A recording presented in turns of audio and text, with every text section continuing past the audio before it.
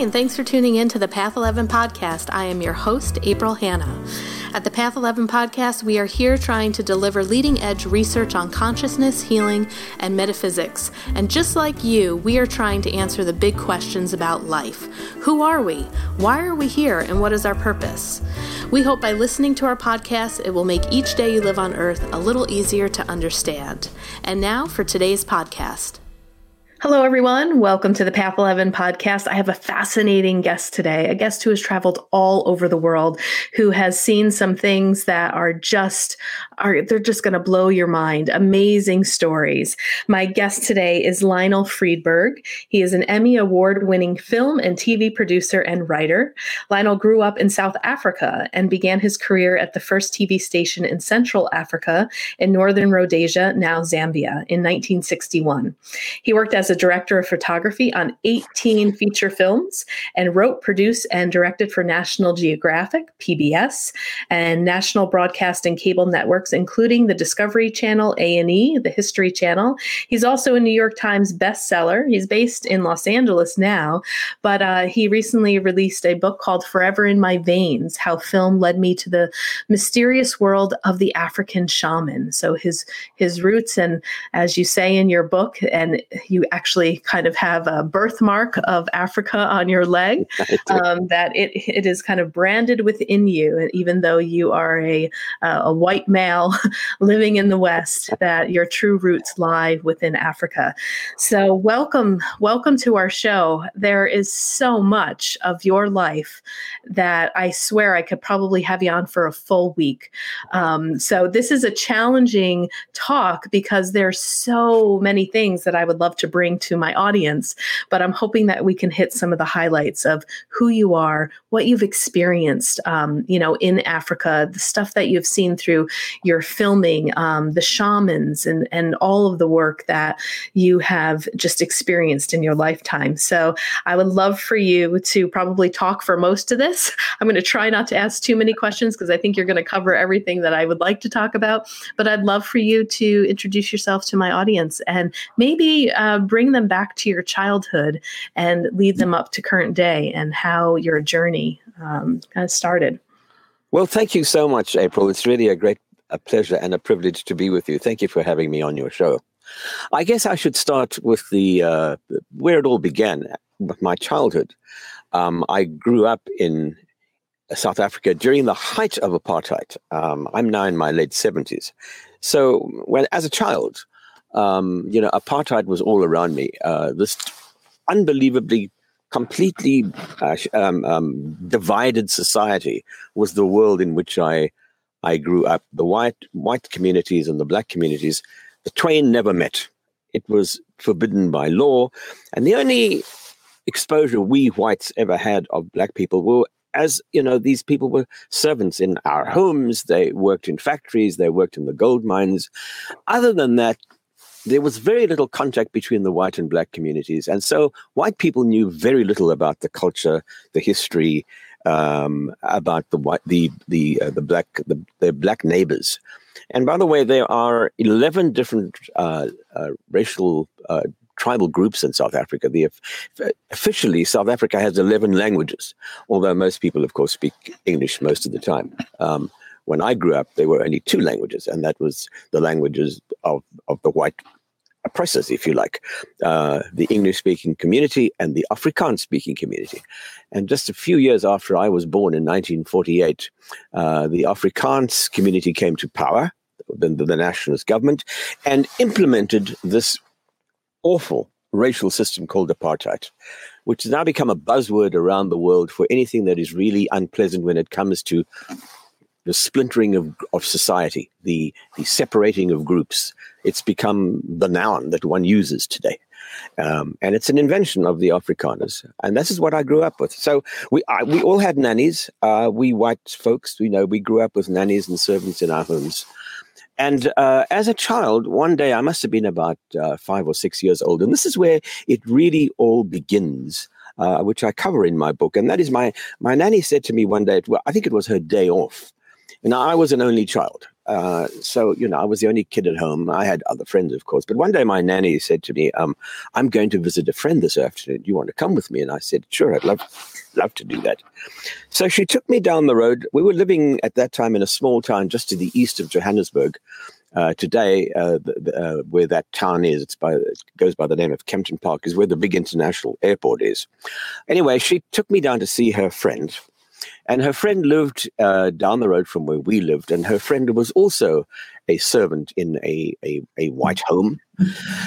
All of these people lived in tiny little rooms in the backyard. They had nothing more than a little tiny room and a little area where there was a toilet and a cold shower. And that's all the facilities they had. And my nanny took me down there. And when we got there, I noticed there were 3 or 4 people waiting outside of her friend's door to her room. And, we stood around waiting. And as these folks went in one by one, they would be inside her room for about 10 minutes. And then they'd come out carrying little satchels and little paper bags with something inside. I had no idea. And I said to her, what have they got? And my nanny said to me, oh, they're carrying medicine. So I said, I had no idea what she was referring. Medicine? Like, what do you mean? And she said, well, maybe my friend will show you.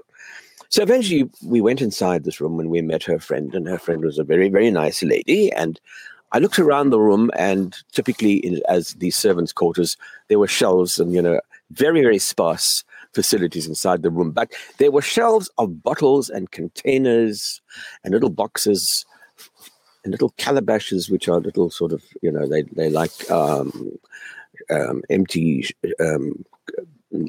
almost like a butternut, if you like, hollowed out, they're dry, and people put things in there to contain stuff. And there were twigs and barks and herbs and all sorts of weird things on these shelves.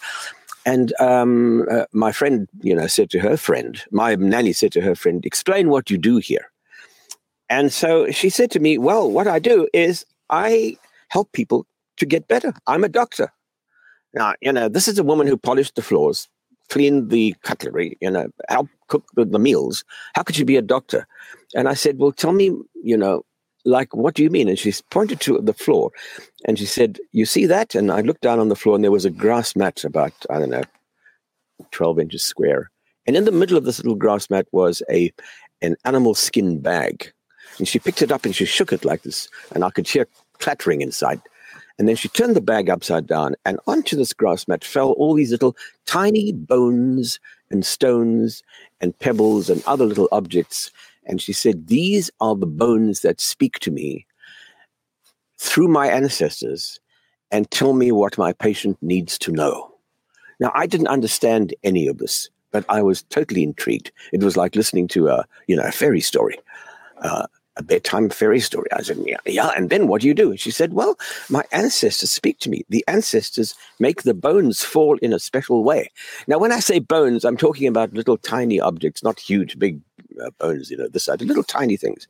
And the typical set of these shamans contain bones from wild animals, as well as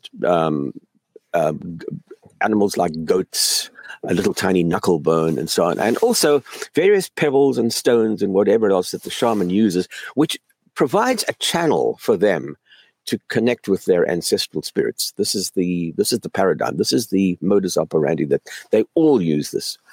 Anyway, she explained this to me. I had no idea what it was all about. I was very intrigued. My nanny, spent about half an hour there. They chatted away and we went home, and that was it.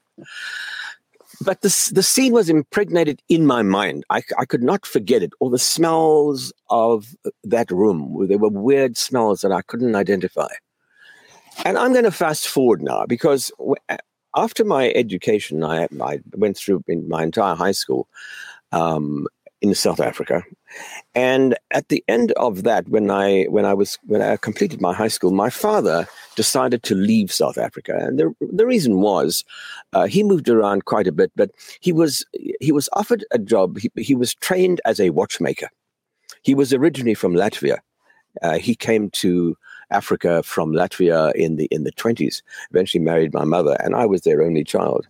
And my father decided it's time to get out of South Africa because apartheid was pretty nasty. So now I'm talking about the year 1960. And I I thought, wow, I want to go with you because it sounds very exciting. And I'll tell you why I was so excited about it, because I was an avid film moviegoer. My mother, bless her soul, often went to the movies and always took me with her.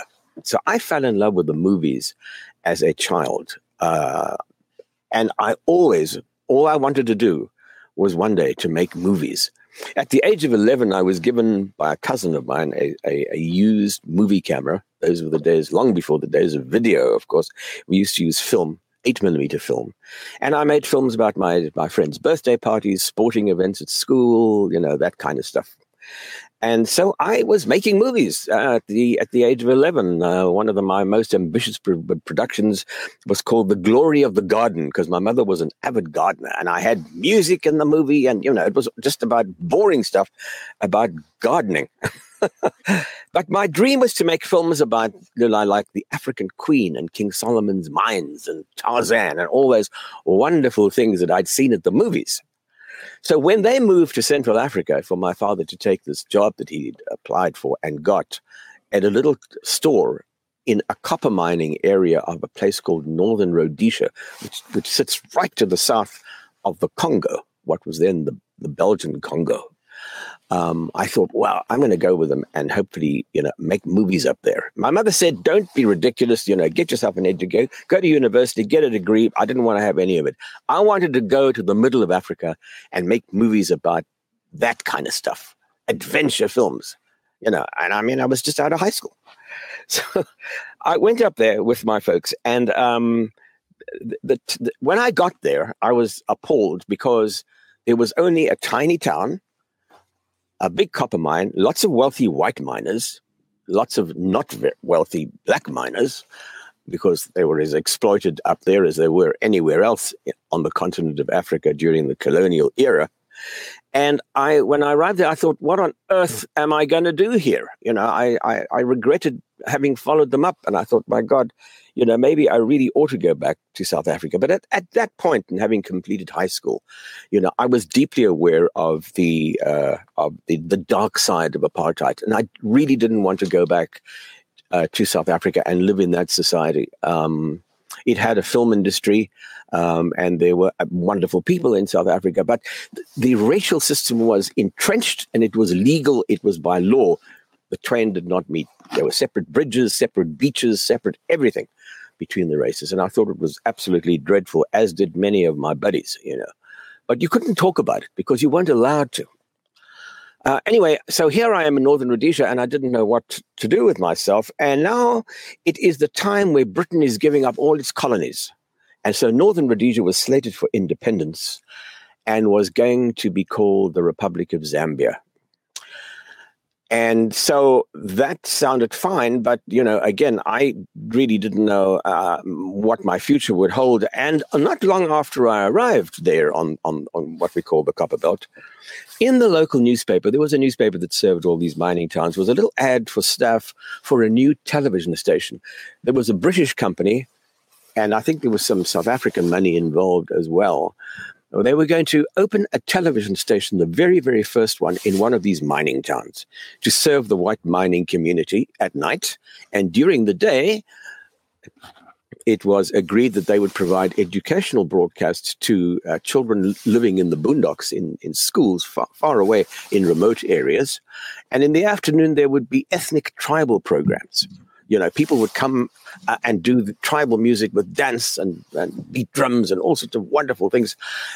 And the primary purpose, of course, of the station was to commercials in order to sell stuff, because the white community had a lot of money. They earned extremely good wages because the copper prices were very high those days. And of course, the first thing I did was to knock on the door and said, "Please give me a job." And like manna out of heaven, I was given a job at this little television station. In fact, I joined it before they actually went on the air. I was helping the engineers, weld wires and putting the place together. And on 15th of December, 1961, we went on the air. And it was absolutely amazing. But after 6 months with this menial job that I had in the props department, I eventually said to the manager of the studio, "Put me behind the camera. All I want to do is to get behind the camera." And he said, "All right, we'll try you out." And he did. And I was quite good at that. And he said, right, we'll put you behind the camera permanently. So I became a studio cameraman. And it was a gas, because in the morning were all these wonderful educational broadcasts. Afternoon, all these tribal groups used to come in and thump drums. It was absolutely wonderful. And at night, we'd had Leave It to Beaver and I Love Lucy and Bonanza and all that stuff from the States on film. But after 3 years, one day, we all got a little pink slip. There were only about 30 people on the staff of the station. And it was decided by the station that they were about to be taken over by the government. Why? Because Northern Rhodesia was becoming Zambia, and Zambia, under a black government, had decided to nationalize the station. They were going to take over the station. So it was agreed that all the white staff would be given notice to leave, and all the positions at the station would be given to local indigenous people, which is totally understandable. However, the big dilemma, of course, was what am I going to do with my life now? So we had a wonderful servant at home. We all had servants, even up there.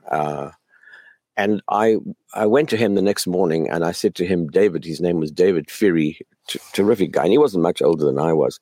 I said, David, I've been asked to leave the station and I don't know what to do. And he sort of thought and he said, oh, well, and I said, I don't want to go back to South Africa with apartheid. I can't do that. My dream was always to go to Hollywood, but that was a dream, of course, an absolute unattainable dream at that point. Here I am living in the middle of darkest Africa, and I want to go and work in Hollywood. I mean, how do you do that? Anyway, David listened to my story and he said, I'll find someone who can help you. And a day later, he came back to me and he said, I found someone and we are going to visit Anganga. I didn't know what that was. I said, what is that? And he said, well, she's like a doctor. Well, in actual fact, she was exactly the same sort of person like that woman that I had met as a child back in South Africa years and years ago. That's what she did. Because on the appointed day, there we were, David and I, we arrived in my little second-hand car at her hut on the outskirts of a town in the middle of the boondocks, in the middle of nowhere. David knocked on the door of her hut. I'm telling you, in the African bush. And this little old lady, she was maybe 5 foot tall, all wrinkled up, shriveled up little woman. She was an albino. She had a skin pigment problem. In other words, so that she was more white than black. Usually those people are outcasts in the tribe, but some of them are tolerated. But this particular lady was a practicing shaman. I didn't quite know what to expect or how the afternoon would go or what she would say or how she would help me. I had no idea, but I trusted David implicitly. So we went into her hut and she told us to sit on the floor. And there was that grass mat, which I recognized from my childhood back in South Africa. And on the grass mat was this bag of bones. And this little old lady said to me, blow into the bag. She didn't speak English. Everything was being translated by David. She said, I must blow into the bag, say my name, and then she took some snuff, which is ground up tobacco, and sprinkled it into the bag, turned the bag upside down, and these bones and stones and other little trinkets fell on the grass mat. And she peered over them like this, and she suddenly said, it's like she was blinded by something, in shock. And she said to David, she mentioned something to David, and David said to me, she wants to know, she can't see anything. She can't see beyond the lights. What are all these lights that she's seeing? And I said, I have no idea. Well, in actual fact, what she was seeing probably were the lights of the television station where I was working as a studio cameraman. And when she said that, I thought, well, maybe she is seeing my working environment. I better listen to this woman, and maybe what she's saying holds some truth to it. Well, she, for the next hour, just gaggled. She kept saying things that were like an express train. It kept tumbling out. She made all kinds of predictions, and she told David all sorts of things that he was furiously trying to translate and tell me, and I was trying to make notes and keep a record of whatever she said. It was extraordinary. It was like listening to, this woman was just sprouting all of the stuff. And a lot of it was impregnated in my brain, but I did keep notes of some of the stuff. But what she did was she said to David, she said, he will one day go to a place on the other side of the big water. She didn't use the word ocean because Zambia is a landlocked country. There's no ocean there. She'd probably never seen an ocean in her life. But she said he will cross the big water and he will go into that direction. And she pointed to the north.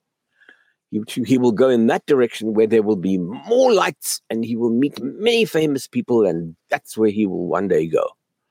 I didn't know what she meant, but she carried on. She said to David, he will one day also go to a world where there is only white, no color. It's a place completely white. But he must be very careful because one day in the bush, there will be a big beast. And this beast will maybe almost kill him. He has to be very careful. That was a terrifying thing to hear because I didn't know what she meant. And she went on and on and on about all sorts of things. She said, in the big water, the water one day will almost, his life will almost be lost to the big water. And she said to him also another thing that she said, which I shall never forget. And she held up her hand like this. When these folks up there do this, it means that you're very, very close. Two people are very close, very friendly or whatever. She said he will meet someone who was very close to the most evil man who ever lived. I had no idea what that meant. Nevertheless, these are the sort of thing that she was sprouting. Now, that's how it all began, because as my life unfolded, all of these events that she predicted using these terms that made no sense at that time, all turned out to be true. I eventually had to go back to South Africa because there was nothing else for me to do in Zambia. And I joined the film industry there. But my intention was to go to North America and to ideally work in Hollywood. But at that time, it was very difficult for a white person to get a visa to come to the States because of South Africa's apartheid policies. But I did get a visa to go to Canada. The Canadians were terrific. And I went to Canada to start a career, hopefully in North America, and with the intention of eventually ending up in LA, in Hollywood. And those were before the days everyone traveled by air. We all went by sea. If you went abroad, you went by sea. So I emigrated from Cape Town to Southampton, and from Southampton in the UK, I was going to take a ship across to Montreal. And halfway along the journey from Cape Town to the UK, one night I was standing on the deck of the ship. I used to go up to the highest level and look over the stern of the ship because the Southern Cross is like a very prominent constellation in the sky, kind of like the Big Dipper here. You can always see it. It's like a reference point.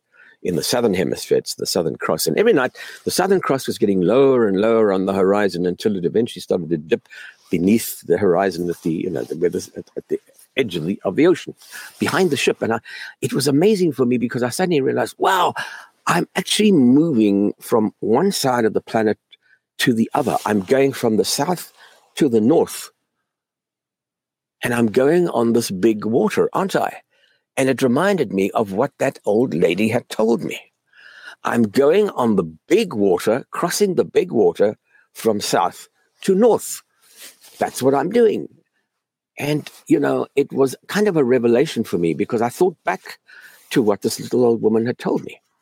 I said, how could she possibly have foreseen this? Nevertheless, to cut a very, very long story short, I ended up in Canada. I worked for the National Film Board. I came to LA eventually. I worked here. But my father became ill back in Africa. And as an only child, I thought it would be important for me to go back to make sure that my mother was okay. And I got both of them to return from Zambia back to South Africa where my father would get proper medical care and my mother could retire there. So I ended up in South Africa and I stayed there, got married, had kids, whatever else. And I was a member of the film industry. And in 1967, I get a phone call one day from a producer saying that there are 3 Americans coming out on a hunting safari to a place called Mozambique. Now, Mozambique at that time belonged to Portugal. The whole of Africa belonged to Europe. Africa, as most people know, during the colonial era, was carved up into little pieces and divided up between the Italians and the Spanish and the French and the Belgians and the British and the Germans even, the European powers owned the continent until those colonial era period, that period came to an end. And of course, it did in the 60s. They gave up all their colonies, and all these countries became independent nations on their own. But in 1967, Portugal was hanging on to Mozambique. And so I was offered this job to go with 3 white guys from California on a hunting safari to Mozambique.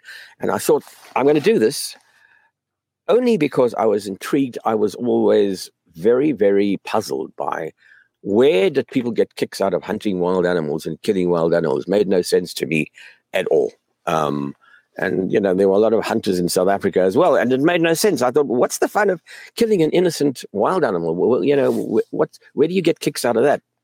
So I said to this producer, I said, yeah, I'll take the job. I didn't tell him why. I said, yeah, I'll take the job. That sounds fine. I'll do a film about their safari, because that's what they wanted.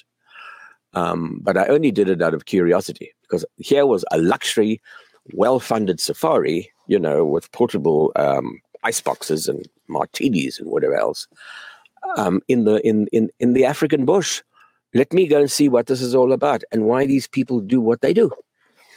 And there were 3 very, very nice guys. The leader of this trio from the States was a guy called Spud Millen, who owned a huge toy company here in the States. And he'd made a fortune out of marketing around the world a thing called the hula hoop in the 50s, which was a fad that took the world by storm. He made millions out of the hula hoop. I even had one as a kid. And he also made a great deal of money out of developing and selling the Frisbee, that toy that you throw around in the air. Everybody has a Frisbee at the beach. And so Spud made millions of dollars. He was an extremely wealthy guy and an extremely nice guy.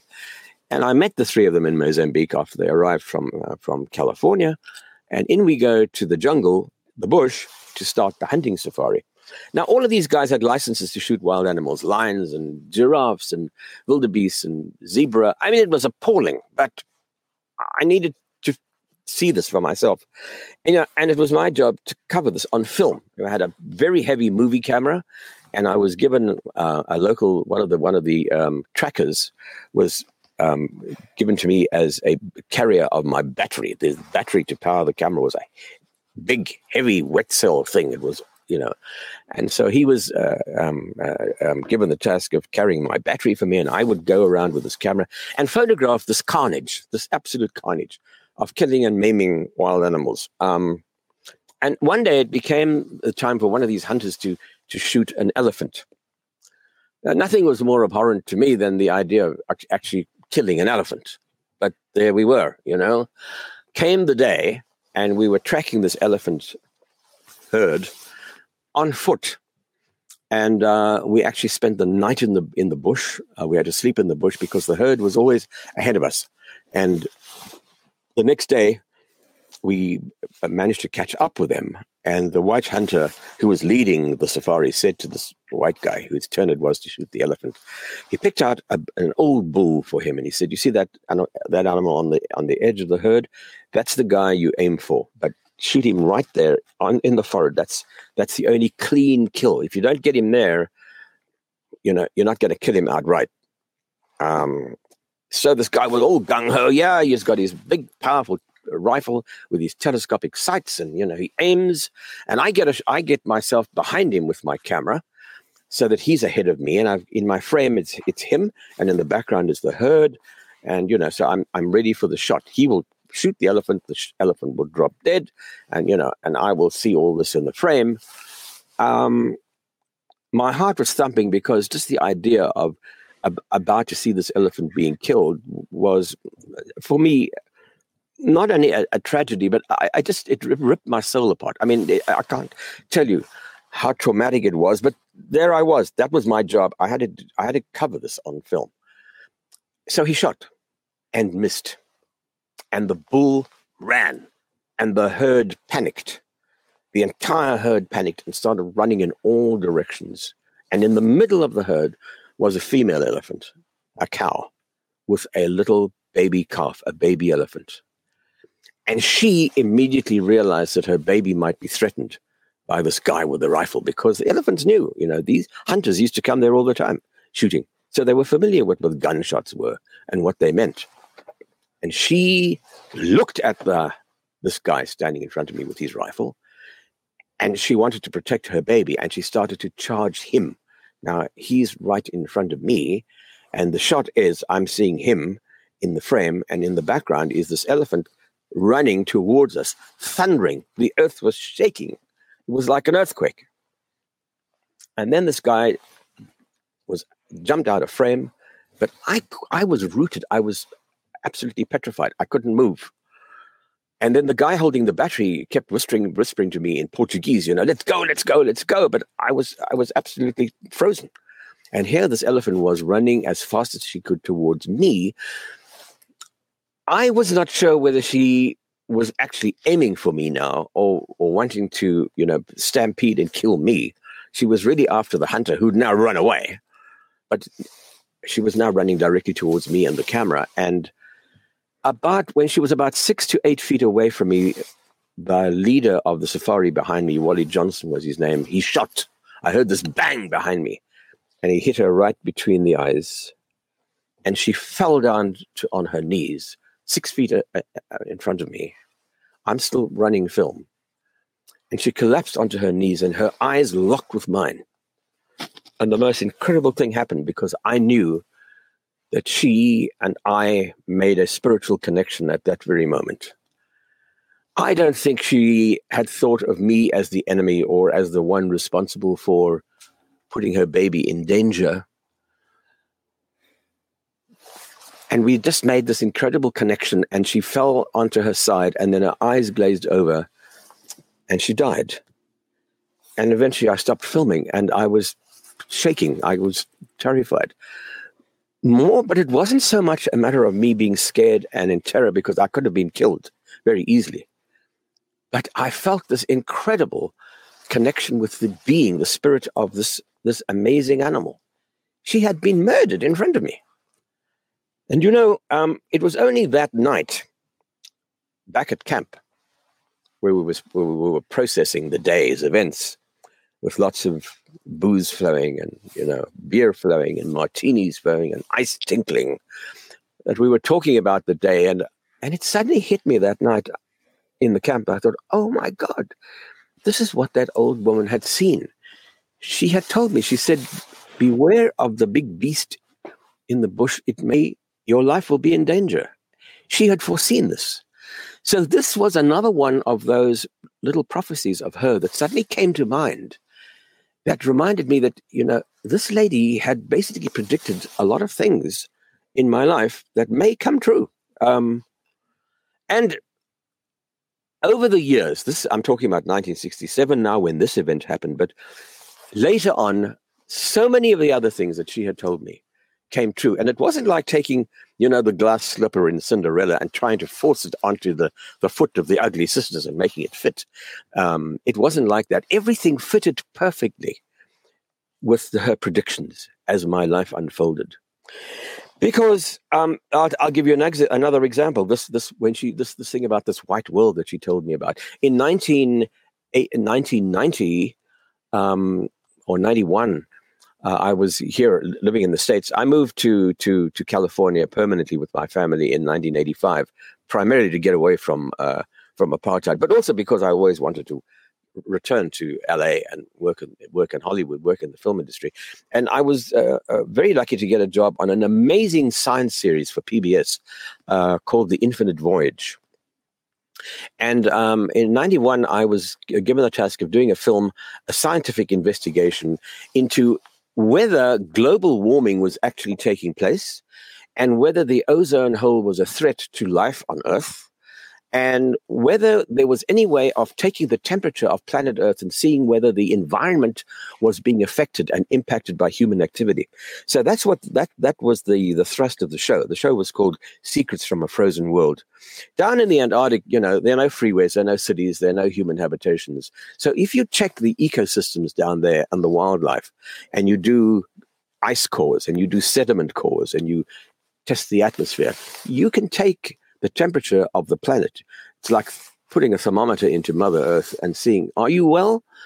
Or are things not so good? Are things not going so well? You know, is the environment in trouble? Is the atmosphere in trouble? Are the oceans becoming more acidic?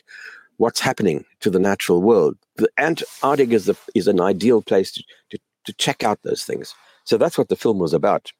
And it was, I was on an icebreaker research ship, and it was on Christmas Day, 1991. And we were way down south, so far south in actual fact. And in the south, at the end of the year, this was in December, the sun never set. It was perpetual daylight because the sun never went beneath the horizon. You know, you'd have, it would go down, dip towards the horizon and then come up again. So there would be like an hour of twilight time. But other than that, it was 24 hours of daylight. Anyway, the captain, because it was Christmas Eve, had stopped the ship and everybody was partying, and, you know, he's basically all the experiments came to an end to celebrate Christmas at sea. When I say at sea, we were actually in thick pack ice. The ocean was completely covered by pack ice. And I decided to go up on the deck and, you know, just think about it, because I kept copious notes throughout my life. So I was going to update my diary and to make notes of the events of the day.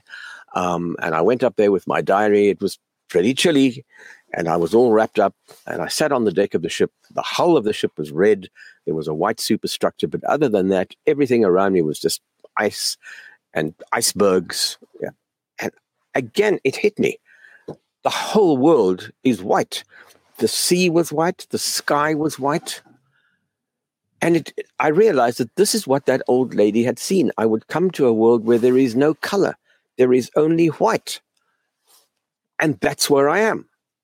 How did she see this? How could she possibly have foretold this? She had no idea what the Antarctic was. She had no idea about what went on in the Southern Hemisphere. And yet she saw all these images.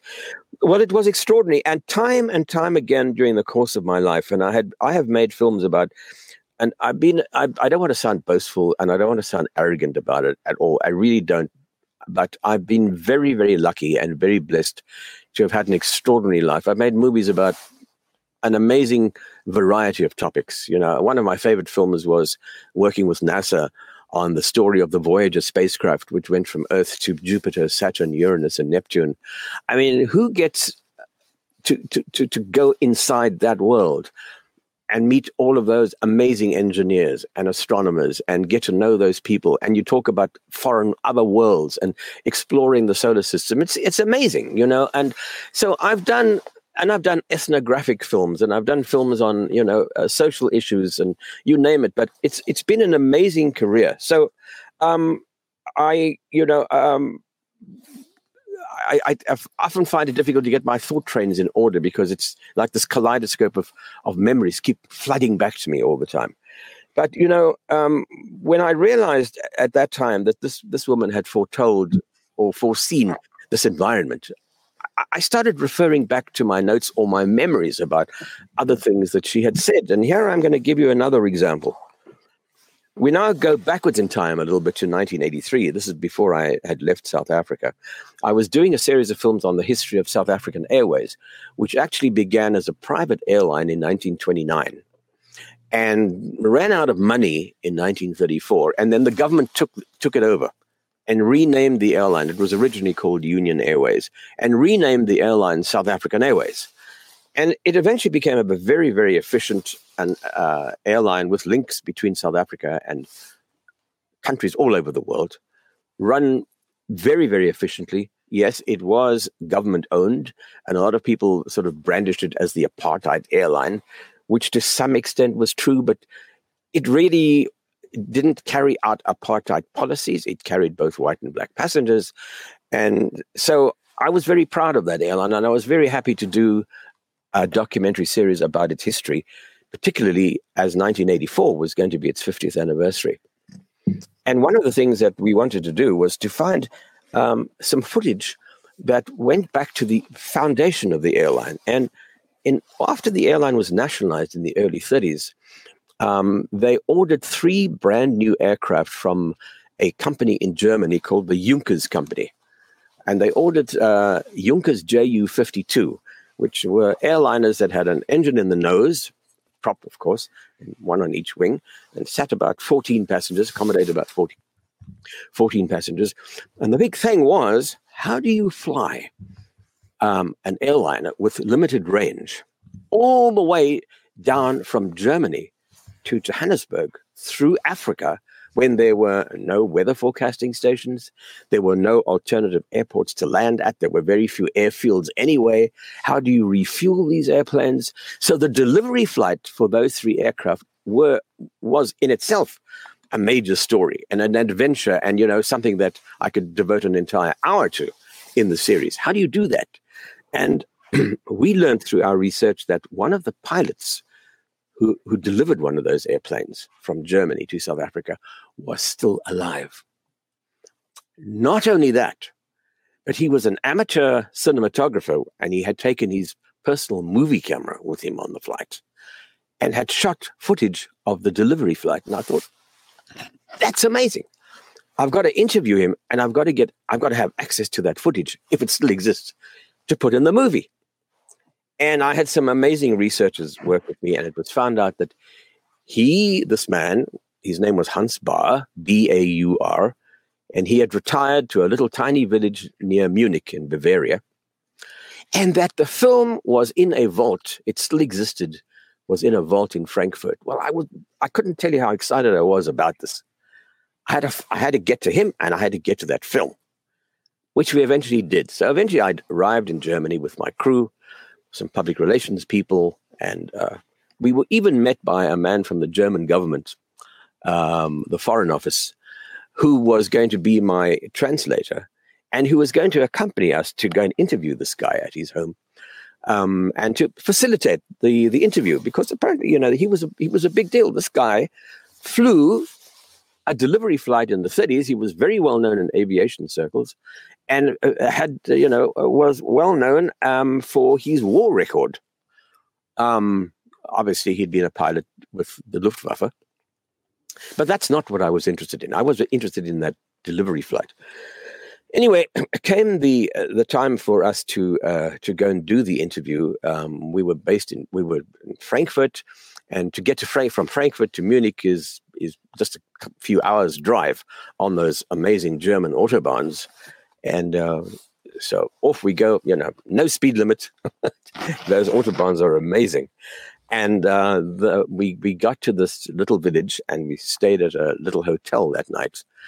And there must have been about, I don't know, maybe a dozen of us in the crew, public relations people, the sound guy, the camera crew, whatever else. And the man from the Foreign Office, from the German government, sidled up to me that night. And he said to me, Lionel, his English was perfect, and he was going to be my translator for the interview. He said, how much do you really know about Hans Baur, his background? I said, well, I only know that, he shot that film, which we did have access to eventually, by the way. We got access to it in the vaults in that lab in Frankfurt, and we could select parts, and they copied them for us.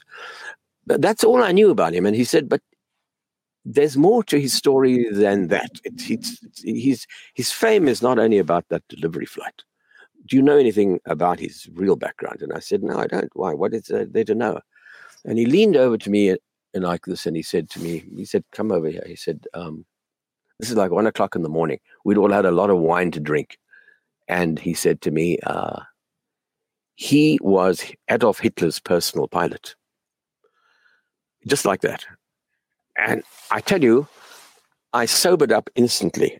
When I heard that, I thought, oh my God, how do you deal with that? Wow. And so comes the next day, and we welcomed to his home by his third wife. It was his third wife at the time. And we go inside the house, and there comes this guy down the stairs on a stick, with a cane. And he welcomed me. And the minute I shook his hand, I was aware of the fact that I was one handshake away from Adolf Hitler. However, I was going to hide my alarm or whatever, or the fact that I was aware of this. And, we did the interview. He was as sweet as can be. The interview went extremely well. He told me all about that amazing delivery flight and how they arranged in advance to have kerosene in various airfields that had been scratched into the ground along the way down the whole length of Africa. And on and on. At the end of the interview, he says to me, I said, Danke, thank you very much. Terrific interview. And then he says to me, come over here. And I get up and he takes me and he shows me a photograph around the corner around the living room on the way to the bathroom. There's a picture of him and Adolf Hitler and one of the exact same aircraft that we've been talking about in this interview, the Ju-52. And he says, this is me, and that's the Ju-52. He didn't mention Hitler. and I said, yeah, that is very interesting. Thank you. That's very interesting. And then he looks at me and he says, Schnaps, when it means you want a drink? And I said, yeah. So he says to his wife, bring some booze, which he does. And he says, do you want to know more about that, my background? And I said, yes, please, I really do. And we sat down on his couch. I sat right next to him. His wife brought all these photograph albums. And in these leather-bound photograph albums, beautifully bound, was the entire history of the inside of the Third Reich.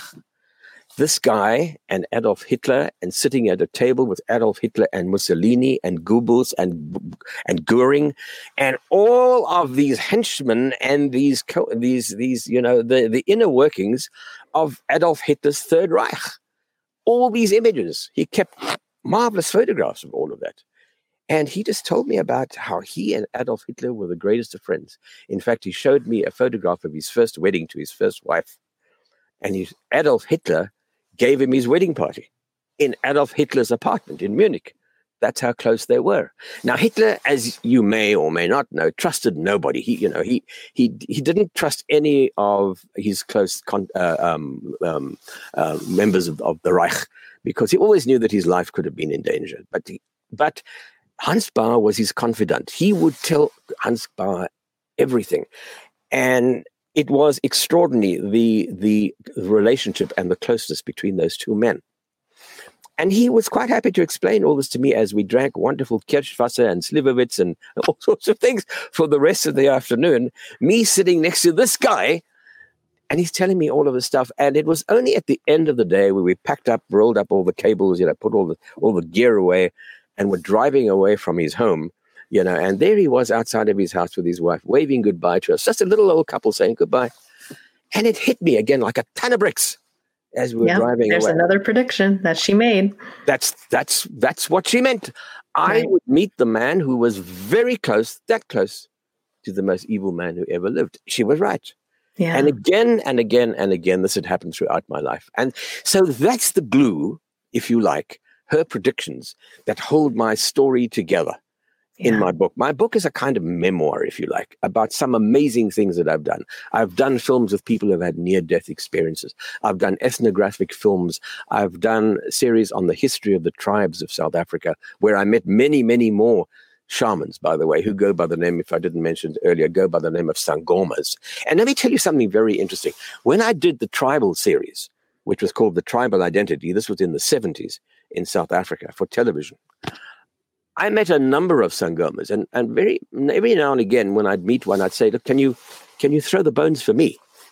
And always, without fail, when they did that, the very first thing they would say to me was, we don't understand it, but what is the spirit of the Ndlovu that is with you? And Ndlovu is the Zulu word for elephant.